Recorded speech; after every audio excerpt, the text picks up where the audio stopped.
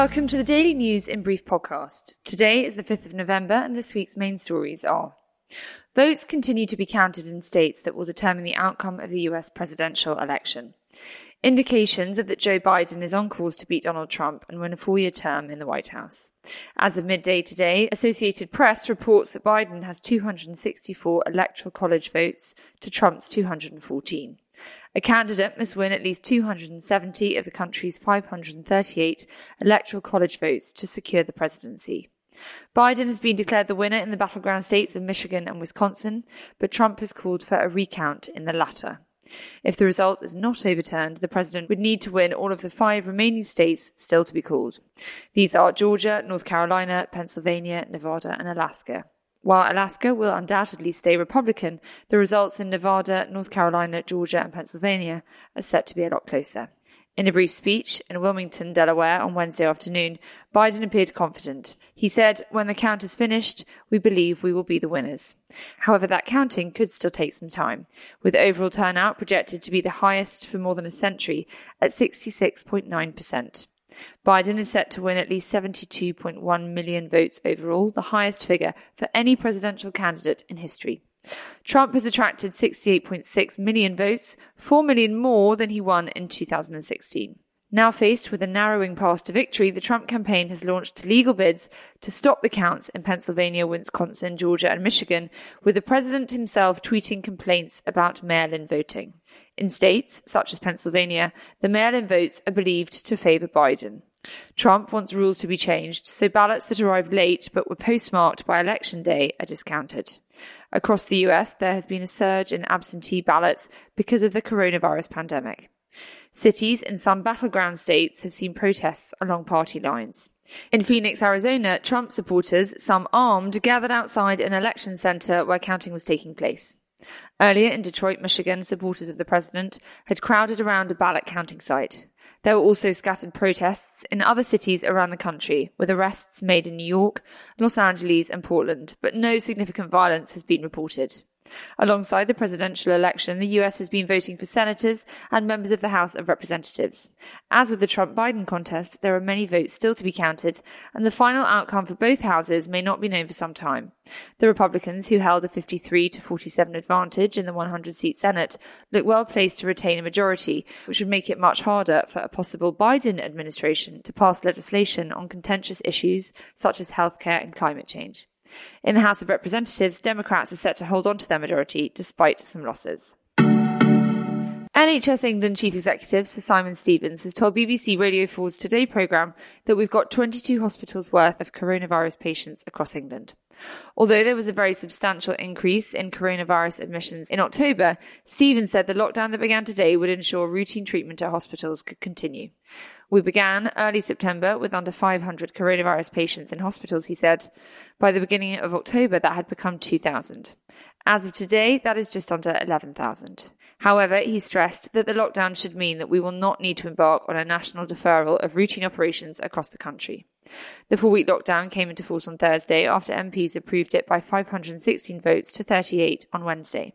Also on Wednesday, the government reported another 492 coronavirus-related deaths in the previous 24 hours, with 25,177 new positive cases. Urging MPs to approve the lockdown in Parliament on Wednesday, Health Secretary Matt Hancock said the national measures were necessary to save countless lives and thwart the deadly march of COVID-19.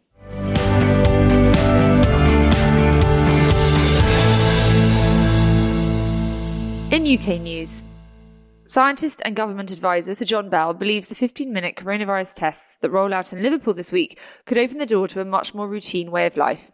Bell, a professor of medicine at Oxford University, said they could reduce the number of people needing to self-isolate while also helping public health officials control the spread of COVID-19 by identifying asymptomatic spreaders. He told the BBC, "These need to be seen as tests that promote enablement rather than restrictions. What we hope ultimately you'll be able to do is avoid the quarantine of contacts that has caused so much trouble." In a pilot scheme beginning this week, everyone in Liverpool will be offered repeated tests at new centres set up and run by military personnel. If it's successful, a mass screening programme could be rolled out nationwide before the end of this year. Judge Mr. Justice Nicol has found the Sun newspaper article that called Johnny Depp a wife-beater to be substantially true. Presiding over the Hollywood actor's libel case against the paper's executive editor Dan Wootton and its publisher at the Royal Courts of Justice in July, the judge concluded that 12 of the 14 alleged incidents of domestic violence had occurred.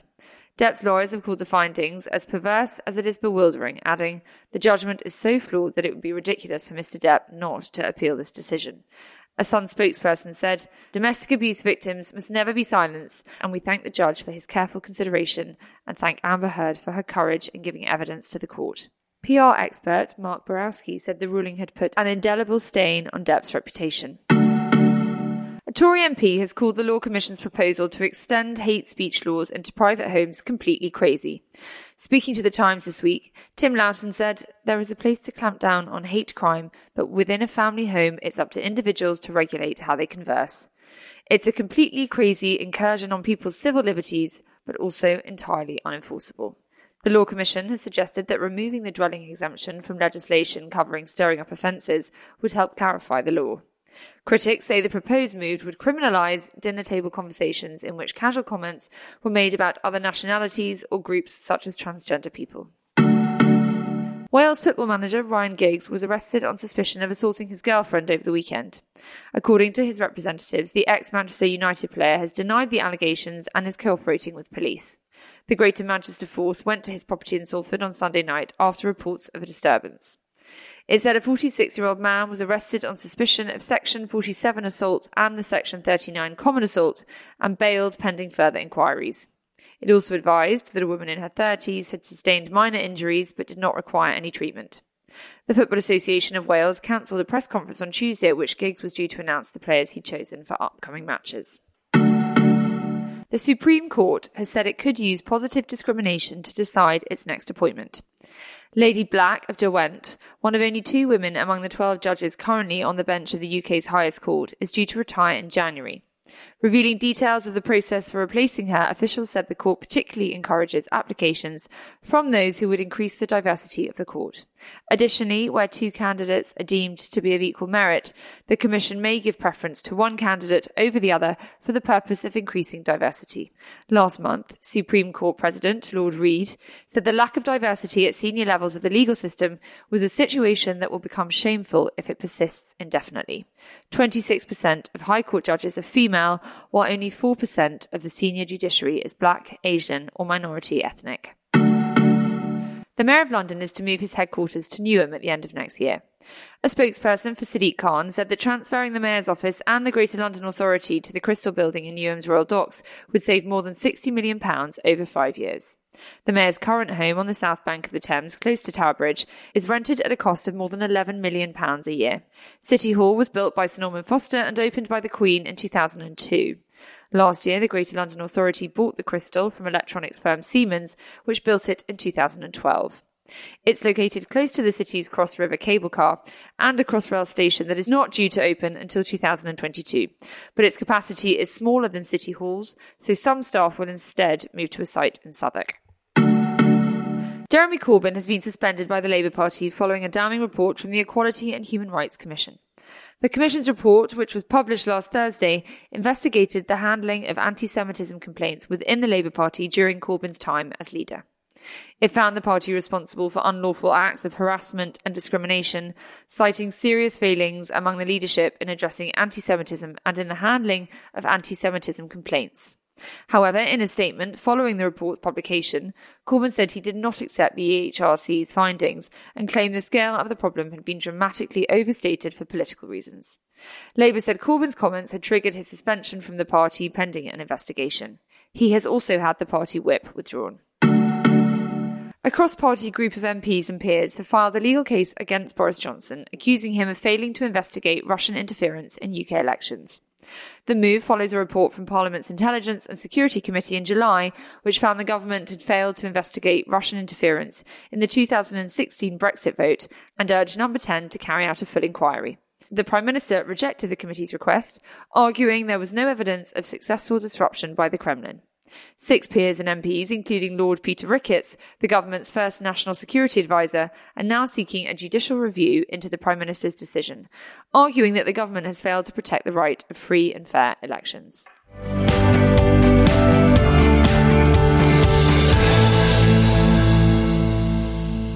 In business news, 2 major British employers have announced plans to axe hundreds of jobs. John Lewis Partnership, which also owns Waitrose, is preparing to make 1,500 staff redundant at its head office in London and Bracknell. It hopes the move will help save it £50 million and contribute to a wider plan to save £300 million by 2022. The first cuts will be made immediately, with a second phase to be completed by April next year. Meanwhile, the Lloyds Banking Group is to shed 730 staff in a move the Unite union has called shameful. Lloyds recently posted strong quarterly profits thanks to a surge in demand for mortgages, but will continue with its restructuring programme, the latest stage of which will see staff mainly at its group transformation and retail banking teams lose their jobs. Lloyds had already announced in September that another 865 jobs would go in its insurance, wealth and retail departments. Marks & Spencer has blamed coronavirus for its first loss since it became a public company in 1926. It lost £88 million in the half year to the 26th of September. In the same period of 2019, it posted profits of £159 million. Sales fell almost 16%, driven by sharp declines in its clothing and home departments. It reported strong growth, however, for its Ocado retail joint venture that launched at the beginning of September. The retailer said it would now press ahead with a transformation strategy that saw it announce 7,000 job losses across stores and management in the summer. Chief Executive Steve Rowe told journalists the business was in a much better position for the key Christmas trading period. Primark has lost £2 billion in sales due to COVID-19, according to its owner. Reporting the high street retailer's full-year results, Associated British Foods said the pandemic had reduced profits by £650 million.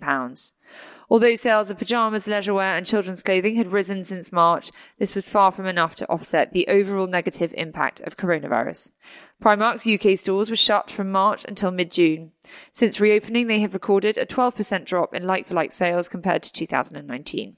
The business nevertheless confirmed it had no plans to offer a click-and-collect service for the duration of the lockdown. A Primark spokesperson said, "Although we will look at alternative business models from time to time, there are no immediate plans to trade online."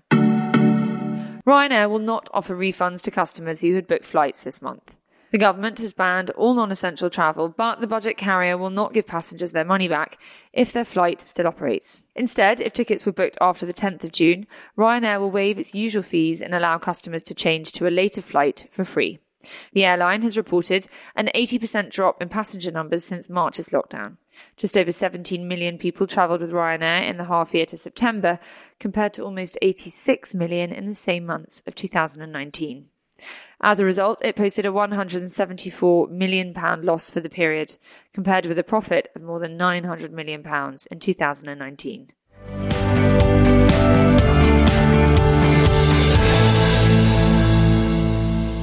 Elsewhere in the world, Austrian Interior Minister Karl Nehammer has said the terrorist who killed 4 people in Vienna on Monday night deceived handlers in order to secure his early release from jail last year. Kurtim Fuzilay has been imprisoned for trying to join Islamic State in Syria, but was let out early after attending a de-radicalization course. The 20-year-old was shot dead by police after arming himself with an assault rifle, pistol and machete for a rampage that injured 22 people and is Austria's worst terror attack for 35 years. Austrian Chancellor Sebastian Kurz has warned of copycat killings and said authorities were looking into a possible connection to recent Islamist attacks in France. South Korean intelligence services have said North Korea is building 2 submarines, one of which will be capable of firing ballistic missiles. Thanks to spy satellites and its own public announcements, North Korea is known to have been working for several years to mount its ballistic missiles and possibly nuclear warheads on submarines. If the hermit state gains the ability to fire from a submarine, it would have the potential to launch surprise missile attacks or fight back against an incoming nuclear attack that destroyed its ground-based arsenal. South Korean officials also dampened speculation about North Korean leader Kim Jong-un's health, saying he was obese but had few other physical issues. In the southern Atlantic Ocean, the world's biggest iceberg is on a collision course with the British overseas territory of South Georgia. Known as A68A, The iceberg is around the same size as the island and has the potential to wreak havoc on its population of seals and penguins. Ecosystems can and will bounce back, of course, but there's a danger here that if this iceberg gets stuck, it could be there for 10 years, said Professor Geraint Tarling from the British Antarctic Survey. The government has called Iran's decision to bring a new case against British Iranian aid worker Nazanin Zaghari-Ratcliffe appalling. Foreign Secretary Dominic Raab said the Iranian authorities have put an intolerable burden on Nazanin and her family. I'm relieved she remains on temporary release, but she needs to be returned home to her family. We continue to make this clear in the strongest terms. Zaghari-Ratcliffe was arrested in Iran in 2016 and has served 4.5 years of a 5-year sentence for plotting to overthrow the Iranian establishment, a charge she denies. In March, she was temporarily released as COVID-19 spread through Iran's prisons, but she remains under house arrest and is banned from leaving the country. This week, she appeared in court to hear new charges of undermining the Iranian state. The hearing was adjourned and Zaghari-Ratcliffe returned to her parents' home in Tehran.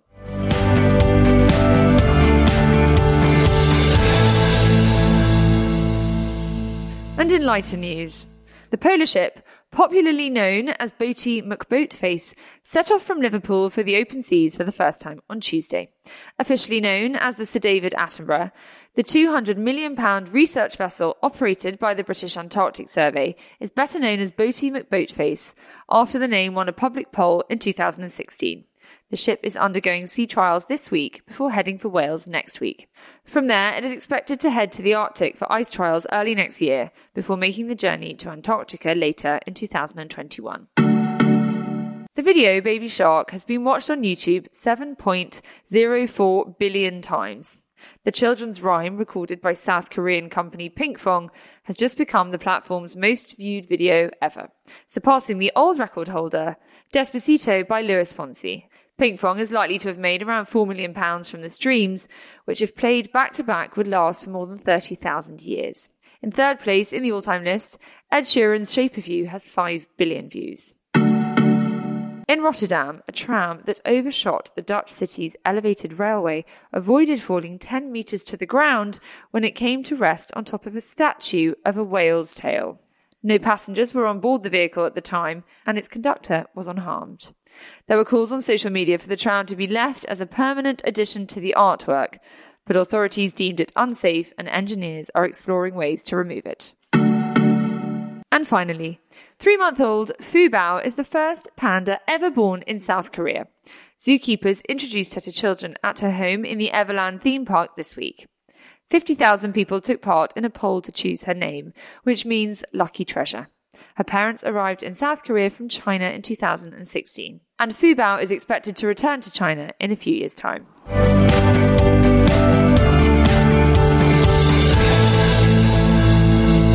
That's it for this week. If you enjoyed that, then do please rate, review, subscribe, and tell your friends. We'll see you next time. Bye-bye.